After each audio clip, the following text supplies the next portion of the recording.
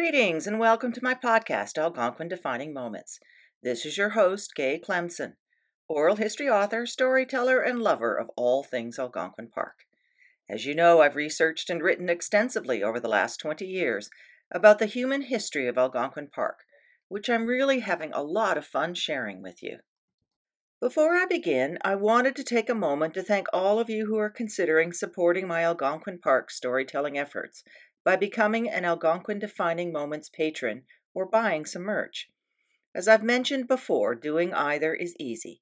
Just click on the Become a Patron badge or the Gifts and Gear button at the top of my Algonquin Park Heritage website or on my Podbean podcast show page. There are 4 different patron support levels, each with lots of goodies. My merch collection has over 30 items from coffee cups to water bottles, journals to t-shirts. I also want to give a huge shout out and virtual hug to Patrick Moldowan at the Wildlife Research Station, who's been an incredible partner for these series of episodes. Not only did he make sure I was getting all of my explanations right, or at least mostly right, he was also incredibly patient with my, at times, really dumb questions and scientific term translation requests. I realize that my way of telling stories can be a bit trying, even for the most sympathetic of researchers. I'm deeply indebted. Now, for this episode, in addition to my own research for my books, most of the content comes from a number of key sources. These include Rory Mackay's 2018 Algonquin Park, A Place Like No Other, Norm Quinn's 2002 Algonquin Wildlife Lessons in Survival, George Warecki's recent books on both J.R. Diamond from 2019 and Douglas Pimlott, which was just published in 2021, George Garland's 1989 Glimpses of Algonquin, various articles in the Best of the Raven newsletters, volumes 1 to 3, as well as those from 2010 to 2021 that are available online, and of course the Wildlife Research Station's official website and selected published research papers and abstracts. As you'll recall, episode 27 was all about the early days of the Algonquin interpretive programs. This got me to thinking about Algonquin wildlife and how easy it is to see so much of it these days, what with pretty decent cameras and video that are now embedded in our phones. But it was learning about Doug Davies, a research scientist who worked out of the Wildlife Research Station in the 1940s and even has a bog named after him, that really grabbed my attention. He was studying black flies and their color preferences, amongst other things, which I'll share the details of a little later. Now, the Wildlife Research Station's been around a lot longer than I have, but because it's not a place that the public can generally visit, like the Visitor Center or the Algonquin Park Logging Museum, most of us don't really know very much about it. And I've come to realize that's a big mistake. Some of my collective lack of attention to it changed in the summer of 2009 when the Wildlife Research Station, the Harkness Laboratory of Fisheries Research, and the Friends of Algonquin sponsored the first Algonquin Park Researcher Day event. That year, over 300 people came to the Lake of Two Rivers East Beach Pavilion to meet some of the scientists and students who were involved with ongoing long-term and short-term research projects. Since then, the one-day event has attracted well over 700 people who come to hobnob and get to know various scientists and park biologists and their projects, and have the opportunity to ask all sorts of questions. On my website are some of the pictures, courtesy of Rory Mackay, of one such event. In the next few episodes, I'll share the history of some of the people and the research behind the Wildlife Research Station, and a few interesting outcomes from the multitude of research that's been conducted out of there since its inception in 1944. Then I'll do the same kind of overview of the Harkness Laboratory of Fisheries Research. After that, I thought it would be fun to take a deep dive into a few topics that have caught my attention, including wolves, Canada jays, invasive species, climate change, salamanders, and of course, what did really happen to Smoke, Tea, and Canoe Lakes when the Gilmore brothers built Tea Lake Dam. But to kick things off, let's begin with some Algonquin wildlife trivia, so that you can be sure to have some conversation starters for your next dinner party or work Zoom event. Did you know that there has never, in modern history, been a confirmed case of a fatal wild wolf attack on a person in North America. Great blue herons are generally born inept in the art of spearing frogs, and those that don't learn quickly after leaving the nest usually die of starvation. Bears seem to know instinctively, without climbing them, which beech trees in the fall have the most beech nuts and don't bother with the others. Many migrating birds return to stake out a territory in the exact same spot every year, even after the individual birds involved may have died, and even will use the exact same singing perch. Moose not only know how to swim, but in water can dive and hold their breath for up to a minute, whilst feeding on aquatic plants at the bottom. And lastly, snapping turtles actually don't snap. They can grow up to 40 pounds in weight and live as long as 100 years. Now, who would have known that? Feel free to post the results of your dinner party or Zoom encounters on my Algonquin Park Heritage Facebook page, so we can all have a few laughs at what I expect will be some pretty amusing responses. Now back to our story of the Wildlife Research Station. To provide some context, as I've shared before, it was Park Superintendent Frank McDougall who was the force behind much of the early efforts to increase public awareness of the importance of ecology and to do so on a scientific basis. From 1931 to 1941, he was the Algonquin Park Superintendent, and then went on to become the Deputy Minister for the Department of Lands and Forests, a role that he held for many years. Influenced by J.R. Diamond and others, McDougall laid much of the groundwork for what are today many Algonquin-defining moments for so many park visitors.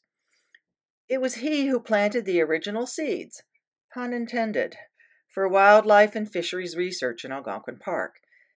It was McDougall who hired Duncan McClulick as Algonquin's first biologist and naturalist in 1938. McDougall also was the one to encourage J.R. Diamond, professor of zoology at the University of Toronto, to come and study the fish in Cache Lake. This I'll talk about in more detail in a future episode about the Harkness Laboratory for Fisheries Research on Lake Opeongo. Diamond's influence was significant because he introduced to McDougall a new philosophy about the natural world that was blossoming in the 1930s. This led not to just the establishment of nature trails, conducted walks in the museum at Found Lake, but also to recognize the importance of educating the public based on the results of scientific inquiry. According to Rory Mackay's Algonquin Park, A Place Like No Other, McDougall was talking about the importance of wildlife research as early as 1931, noting in one of his reports that, quote, "For game studies of authority on questions of game habits and plentitude, special studies will be necessary." Don't you just love the elegance in the way folks spoke English in those days? I sure do. But before we get to how he did that, I wanted to share a few stories about the role that McDougall played in ensuring that true wilderness nature reserves were established inside the park that we now take for granted. Speculation has it that J.R. Diamond and likely others from the University of Toronto's zoology department played an influential role in persuading McDougall to have certain lands, as one of the originating scientists, Dr. David Fowle, said in 1977, designated and cut off from other uses like canoe trips and logging, in order that long-term ecological studies could be done without fear of them being disturbed by anything else. The first story comes from George Warecki's 2019 book on J.R. Diamond that provided some interesting insight into McDougall's character. Apparently, Duncan McClulick, whom I just mentioned, was in 1938 working on a fish parasite survey. He'd heard that some majestic pine could be seen along the Crow River. One September, on a windy, rainy Saturday, he and his father saw a stand of old white pine mixed with hardwoods just south of the river. One tree, McClulick said, was some 145 feet high, and its shoulder height was wider than 3 spans of our outstretched arms. Concerned that if found, these trees were going to be cut down, he spoke to McDougall to set aside this land, and when there was no response, tried to interest the Federation of Ontario Naturalists in buying the land, or at least some of it, Even 1 acre would have protected 4 to 6 trees. Alas, it was considered too small an area to be an appropriate nature reserve. Unbeknownst to all, and what McClulick didn't find out until much later, like 30 years later, was that MacDougall, without saying anything, had made a little reservation of about a dozen trees on top of a rocky bluff that you can see from 5 miles down the river. That group of trees you can go visit today if you want. On the Algonquin Park canoe route map, take a look at Big Crow Lake, as there's a 1.5-kilometer trail that runs from the dam that can be found there. My son Taylor, friend Allison, and I did the trek about a decade ago. It was the most incredible stand of trees that I've ever seen. The second story is that in 1940, MacDougall again withdrew from the timber license of the J.R. Booth Company and Gillies Brothers 2 small areas of virgin pine forest for educational and scientific reasons on the east arm of Lake Opeongo and on Dixon Lake. Though this effort only provided protection for about 100 trees, it did set a precedent. A few years later, in June 1944, the provincial government set aside 30 square miles, which is about 7,700 hectares, of Algonquin Park in Canas Bay and McLaughlin townships as a wilderness area that would be closed to logging, fishing, mining, cottages, resorts, and public travel. This was a preview to policies that later were embedded in the Algonquin Park Master Plan of 1974. The last story involves Swan Lake on the park's west side. Apparently in 1950, 2,800 acres was reserved for research into the silviculture characteristics of the yellow birch and sugar maple trees. Now, for those unaware, silviculture is the study of everything related to the growing and cultivation of trees. This is not only to ensure their preservation, but also to ensure the use of best practices in forest management for the ongoing lumbering industry. As discussed in a previous episode, yellow birch had been harvested in Algonquin since 1920, but demand for it soared during World War II because of its use in aircraft construction. Now, it turns out that yellow birch has a very poor regeneration rate across Ontario's south-central forest region, so foresters wanted to find out why. Their investigations included taking a look into seed supply and viability, seed bed conditions, and seedling height growth, harvest methods, deer browsing, and the impacts of prescribed burning. What was discovered was that selective logging of yellow birch had caused some interesting problems. The first was that the species love sun, and the ones that were left were easily crowded out by faster growing overstory of maples, beeches, and conifers that were left. In addition, the remaining trees would leave a thick mat of leaves on the ground each fall, which meant that the small seeds of a yellow birch weren't able to reach the forest floor to germinate. And when they did, the young saplings were quickly eaten by deer and moose that would wander by. Like white pine, the fire suppression efforts also didn't help.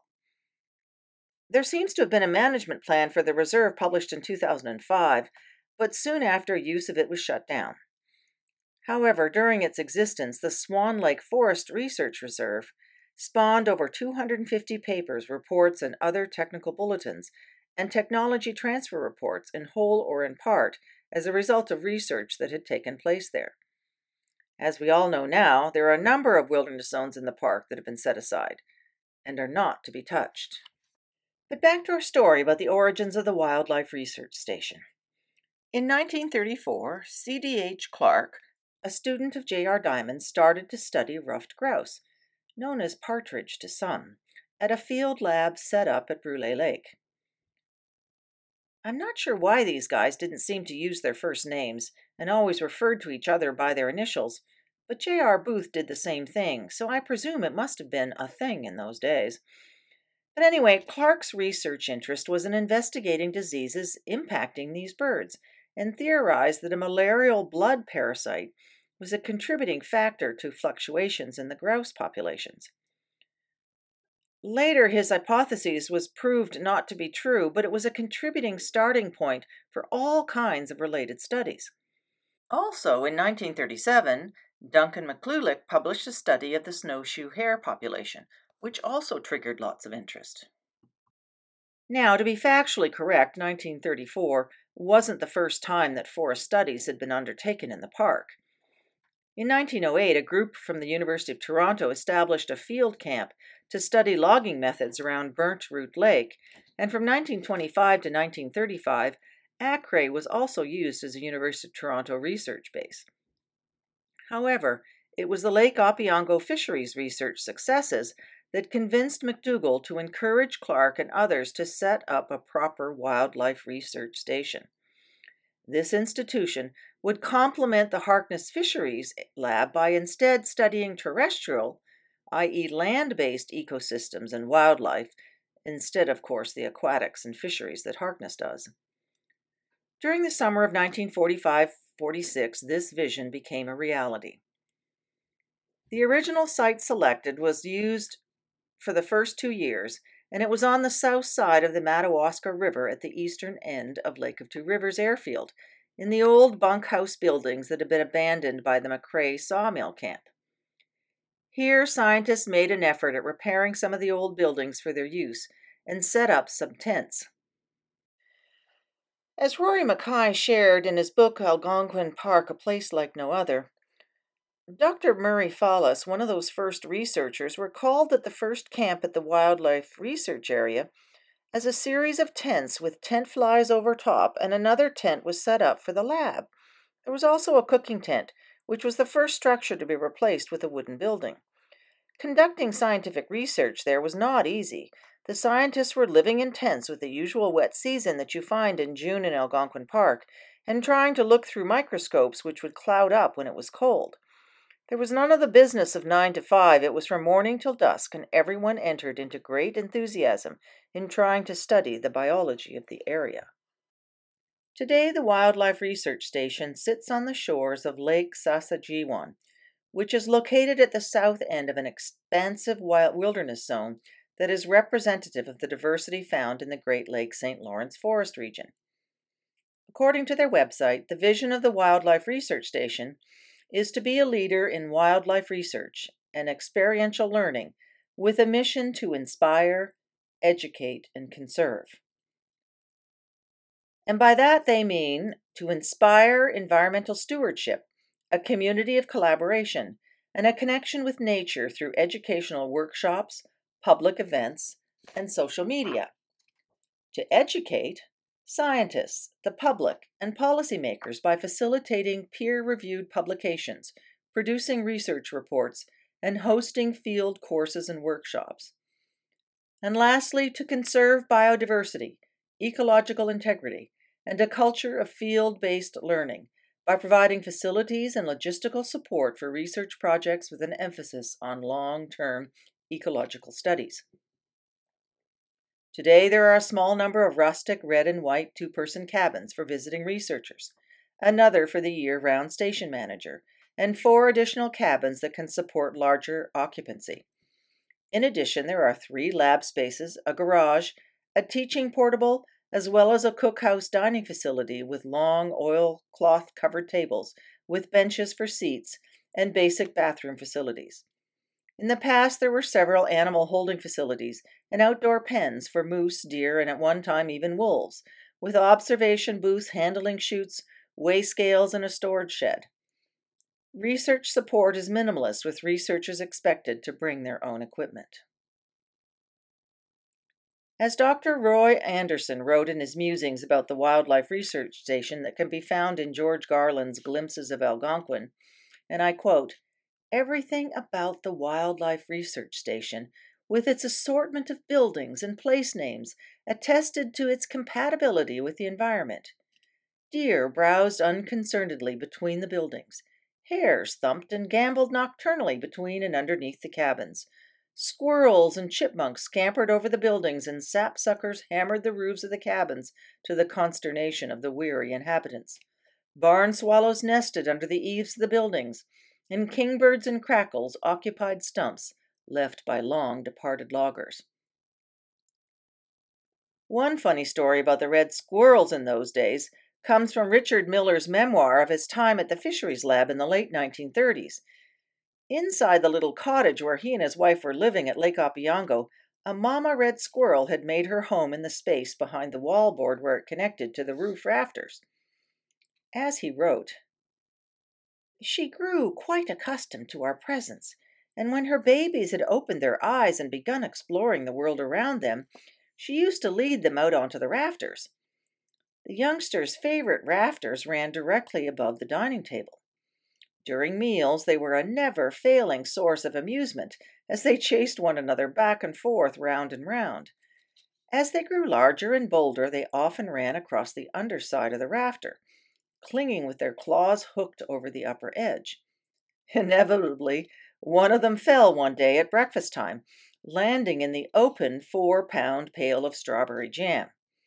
Here he was, stuck, with his legs waving impotently over the rim of the tin, easing his feelings in a torrent of hysterical chattering. After release, he was avidly licked over by all his brothers and sisters, for squirrels have a very sweet tooth." Unless you are familiar, you'd have no idea that for over 75 years, these cabins have been the summer homes of generation after generation of enthusiastic biologists committed to moving forward, and I quote, "excellence in wildlife biology and conservation, both strategically and tactically." Now, what is meant by that is a lot like leaseholders who pass along their bits of Algonquin to their children along with their wisdom, and teach them a set of skills and Algonquin values. So have a legion of biologists and naturalists done this very same thing. It's one of the few research institutions in the world that has a number of long-term studies that are still works in progress. One, for example, on small mammals, has been perpetuated for over 70 years. The work has been handed over from professor to professor over the years that in turn recruit students who bring their own perspectives and interests. This enables the research to be continually refreshed, as I said, generation after generation. Now you may be wondering, well, what's the fuss about long-term studies? Well, long-term studies matter because they create an important baseline for maintaining biodiversity, supporting ecological integrity, predicting future change, and they provide the knowledge for evidence-based policy and decision-making in the management of the ecosystems in the parks.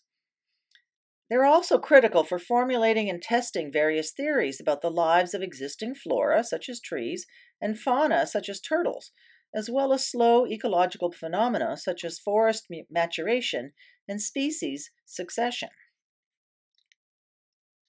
Research during the early years from 1944 to about 1960 was focused on understanding the biology of so-called game animals, such as bear, moose, and grouse, because that's what the government had a vested interest in managing. The idea then was that if the species was, quote, useful to humans, unquote, it was, quote, worthwhile studying, unquote. Over time, the focus of the research gradually shifted to be more broadly concerned with themes of ecology, such as the relationship of organisms to each other and their physical environment, evolutionary biology, environmental change, and conservation.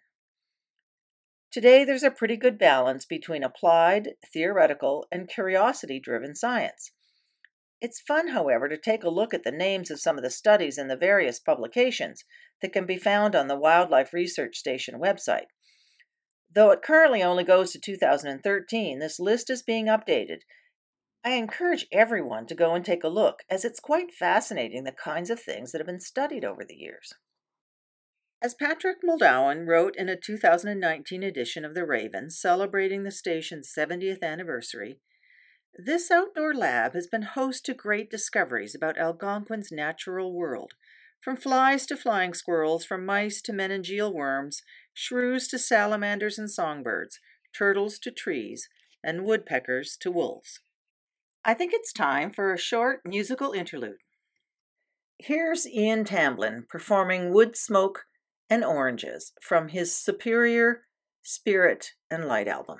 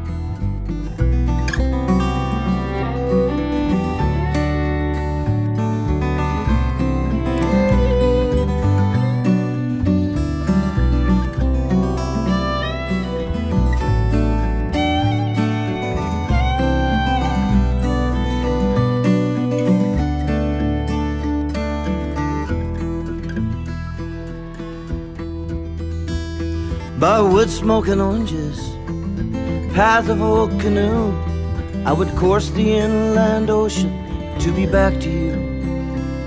No matter where I go to, it's always home again, to the rugged northern shore and the days of sun and wind. In the land of the silver birch, cry of the loon. There's something about this country, it's a part of me and you. We nosed her in by Bacassaw, out for 15 days, to set paddle and the spirit at the mercy of the waves. The Wannagans were loaded down and a gift left on the shore, for it's best that we surrender to the rugged northern shore. In the land of the silver birch, cry of the loon. There's something about this country, it's a part of me and you. In the land of the silver birch, cry of the loon. There's something about this country, it's a part of me and you.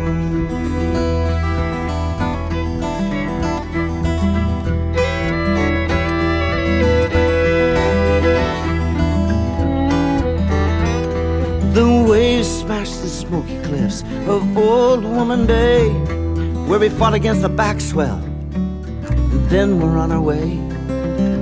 Talk to you of spirits, by the vision pits we saw them walk the agate beaches of the mighty Gargantua. In the land of the silver birch, cry of the loon. There's something about this country, it's a part of me and you.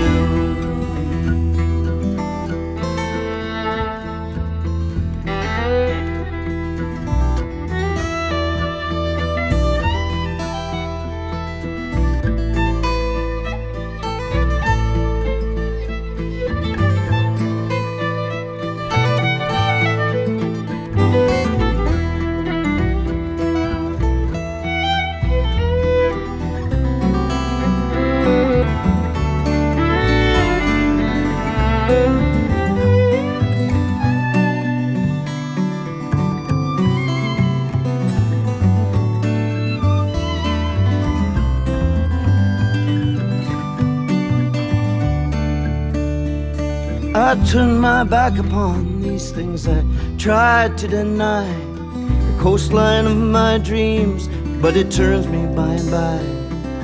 It tossed the mighty ship around, it smashed the lighthouse door, sent shivers up my spine, the rugged northern shore.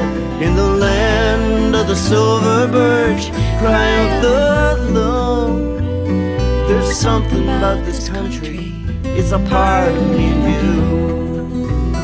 In the land of the silver birch, cry of the loon. There's something about this country, it's a part of me and you. By wood smoke and oranges, path of old canoe, I would course the inland ocean to be back to you. No matter where I go to, it's always home again, to the rugged northern shore and the days of sun and wind.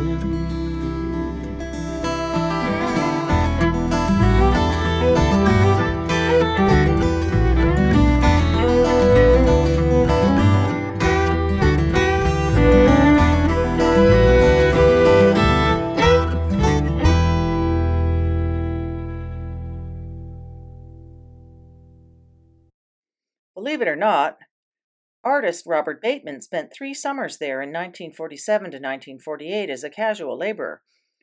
That he said in his 2015 autobiography called Life Sketches became a life-changing experience.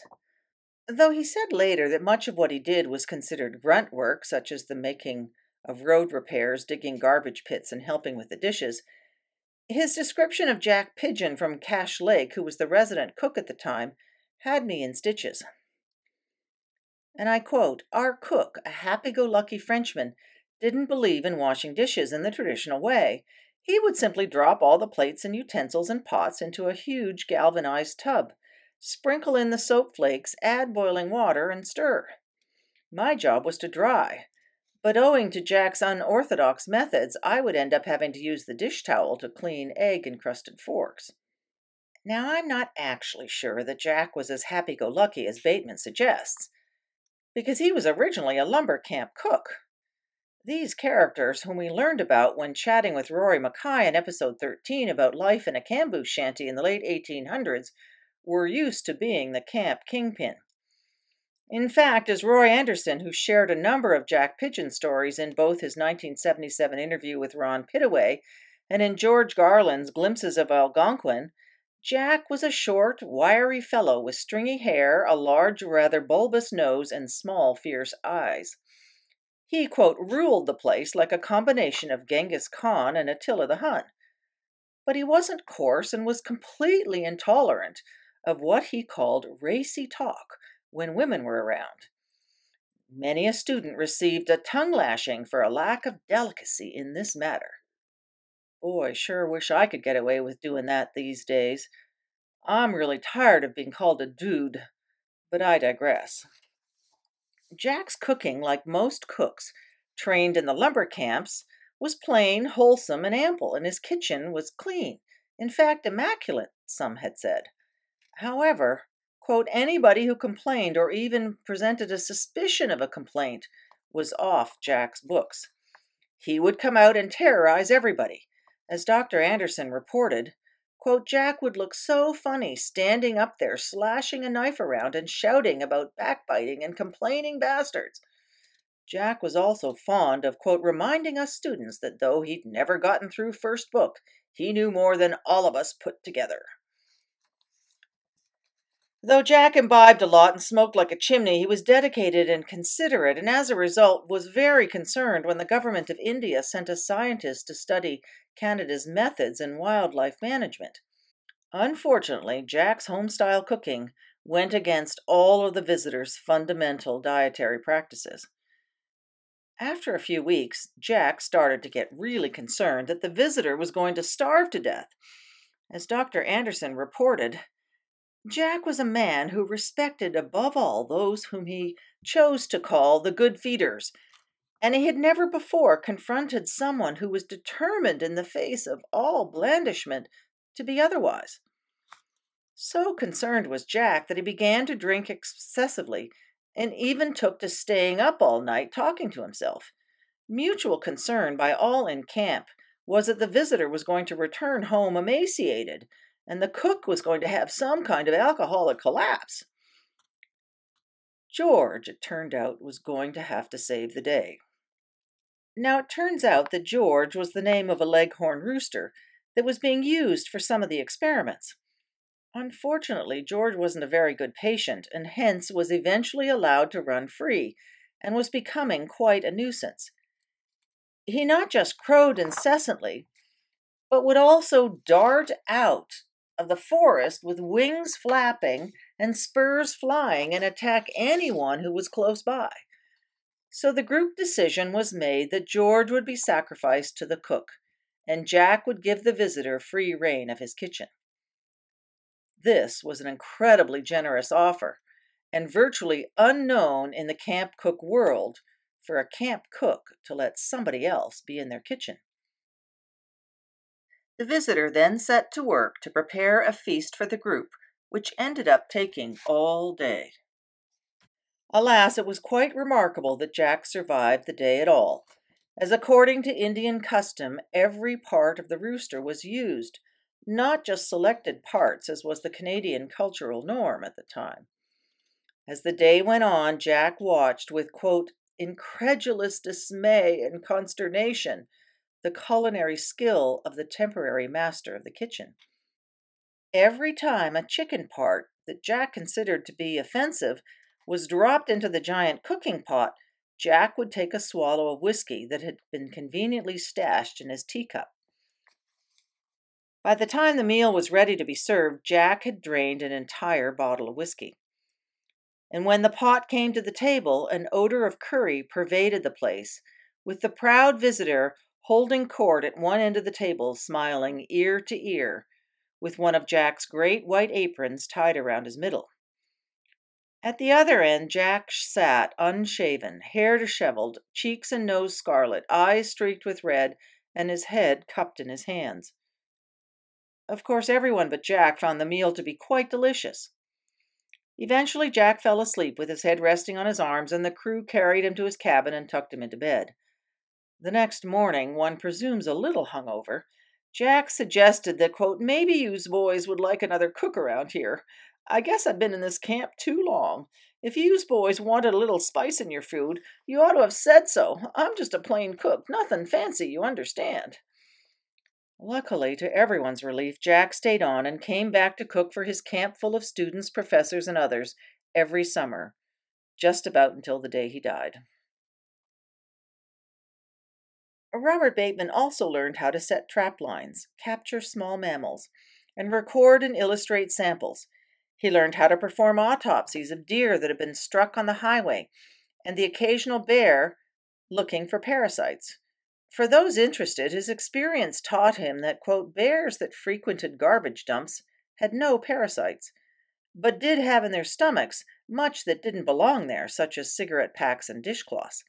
Deer, on the other hand, were often thick with parasites. It seems that botflies would dive bomb their nostrils and ears and lay their larvae there, and soon the deer's sinuses would be full of maggots. As Bateman said, the sound of the deer in the forest trying to get rid of the maggots would sound like dogs sneezing. Each of these tasks contributed to Bateman's understanding of wildlife and his ability to capture them in their naturalness and authenticity. As he wrote in 2015, quote, I cannot overstate the importance of those summers at the research station to my life as a naturalist, my development as a painter, even to my capacity for critical thinking. As I know from personal experience, having seen many of his works in a museum, his painting of the bison staring at us off the canvas, the lioness resting on the sandy grasses in Africa, the wolf eyeing us from around the corner of a rock face, an owl watching me from a tree branch, and my favorite, a polar bear resting against a large chunk of ice, are memorable images that are permanently etched in my mind, and in the case of the polar bear, mounted on my living room wall. Dr. C.H.D. Clark, whom I mentioned previously, was the major instigator in getting things going, along with the help of a biology graduate and a collection of university and high school students. About 6, I think. It seems that in order to conduct this kind of long-term research, it's really important to establish some sort of grid system so that the same specific research sites can be relocated and used every year for ongoing study, which makes sense now that one thinks about it. The hope was that researchers would then be able to, quote, study the vegetation in the forest understory, as well as birds, small mammals, reptiles, amphibians, deer, ruffed grouse, beaver, including not just their food habits, but the kinds of parasites they lived with. This grid system, as paraphrased from Mackay's Algonquin Park, a place like no other, involved the establishing of a baseline with perpendicular lines that were blazed on the trees. Posts were set out every 20 chains or so. 20 chains represents about a quarter of a mile, which is equivalent to about 2,400 or so meters, and chains was a common distance measurement in those days. A base map was drawn up that illustrated not just the kind of forest vegetation, but also showed all the ground elevations. They also went so far as to count the number of tree species along specific strips of forest. The grid lines were also used as a way to conduct a bird census. As Robert Bateman shared in his 2015 autobiography, Life Sketches, quote, one of my most favorite tasks was doing a bird census. I would walk up and down the grid lines in the forest and either listen for or watch for species. The male scarlet tanager, for example, is a gorgeous bird with a blood-red body in high contrast to its black wings and tail. But because these birds prefer the high canopy, they're hard to spot, so I would have to listen for the call, like that of a robin with a sore throat. The rose-breasted grosbeak, another gorgeous bird with flashes of black, white, and red, sounds like a drunken robin.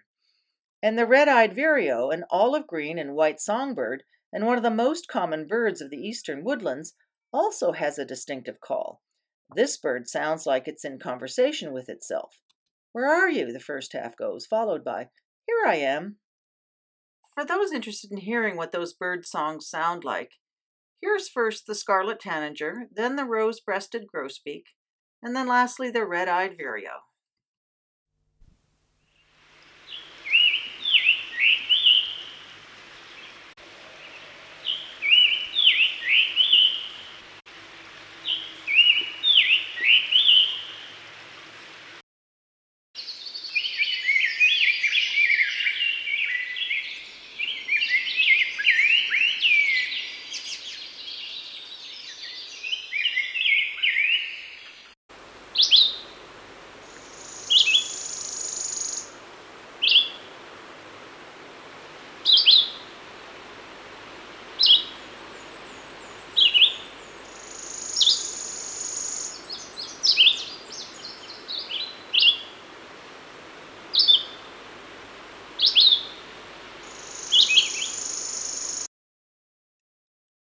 Another story related to the needed precision of grid lines that also provides interesting insight into the character and personalities of the scientists comes from Dr. Roy Anderson, as recounted to Ron Pittaway in a 1977 interview. It was a story that Anderson had heard Diamond repeat many times to students while he was at the University of Toronto. "I had gone to the Wildlife Research Station looking for Duncan McClulick. I eventually found him lying on his back in what seemed to be the middle of the forest with a compass. I explained, 'What in heaven's name are you doing, Duncan?' To which he replied that he was laying out his trap line for one of his hair studies. Apparently, it needed to be absolutely accurate, and being a statistician, he was making sure that everything was perfect, and that there wasn't a millimeter difference between the traps." Now, this need for absolute accuracy is a characteristic of most researchers that still abounds today. Which is why, of course, though I'm interested in the subject, I'm not a biologist. Though I did get as far as the end of a freshman introductory course at Queen's in the early 1970s. Now, I'm still not sure that I quite get the importance of studying parasites, but it was then and continues to be a big deal. As Patrick recently shared with me, a parasite is an organism that lives in or on another organism, called a host, and benefits by deriving nutrients at the other's expense. In the natural world, parasites affect how an ecosystem functions. For example, parasites and the possible diseases they spread can be responsible for population fluctuations of plants and animals, structuring of food webs, and nutrient cycling. Perhaps the most relatable examples of parasites include ticks, which can carry Lyme disease, and mosquitoes, which are vectors for malaria. It's estimated that at least half of all life on Earth are parasites. Parasitism is the most widespread way of making a living among organisms on Earth. Parasites and disease in wildlife is of fundamental importance to human health. Now, a disease that can be transmitted to humans from other animals is called a zoonotic disease. Look no further than COVID-19, a zoonotic disease that, based on the best available evidence, may have its origins in bats. Now, not for this episode, but worth mentioning, is concern to scientists of the degree to which SARS-CoV-2 virus is infecting the deer populations in North America, and the extent to which deer could become a disease transmission vector back to humans, is worth contemplating, but only after having a few beers. One interesting scientist, Dr. Murray Follis, worked out of the Wildlife Research Center for over 30 years. Known as the father of Canadian parasitology, he was really interested in understanding the role of biting flies, including black flies and midgeons, in transmitting severe blood-causing blood parasites in birds. He started with ruffed grouse, thinking that a certain species of black fly was the disease-carrying vector. His work mattered because of not just the implications for helping general wildlife, but also the degree to which it later helped influence understanding of disease transmission dynamics in animal agriculture, such as domesticated chickens, turkeys, and ducks. Apparently, according to the U.S. Agricultural Research Service, from 1942 to 1951, the estimated annual loss in the United States as a result of blood parasites in domestic turkeys was nearly $750,000, which today would be about $8 million U.S. today. Now, to me, what's interesting here is that as a result of his and other related research, the raising of domestic fowl, such as turkeys, was moved to poultry houses, which reduced disease incidence because the vectors such as black flies and midges didn't like to venture inside those kinds of shelters. It'll be interesting to see if the growing movement to raising poultry outside again causes an increase in this type of disease again, because the last major USA outbreak was way back in the 1970s.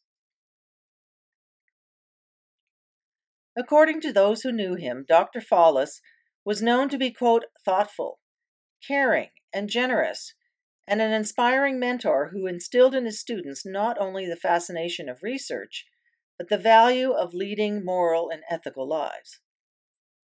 Boy, we sure don't hear that much anymore these days. The value of leading a moral and ethical life? What a generation those guys were.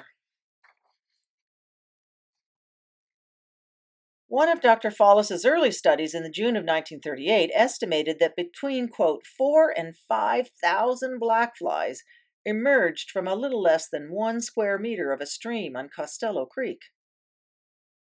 Now, can you imagine that? Just the very idea has me shivering and scratching behind my ears. His black fly studies in Algonquin Park later led to him being invited to Africa to help researchers there use his techniques and information to study diseases that were of medical importance there.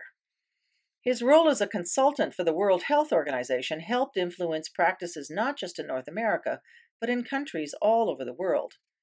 This work on black flies in Algonquin eventually became known the world over and made the Wildlife Research Station a household name in certain scientific communities. Another well-known black fly researcher was Douglas Davies, who spent time in Algonquin Park from 1945 to the mid-50s and published over 35 research papers.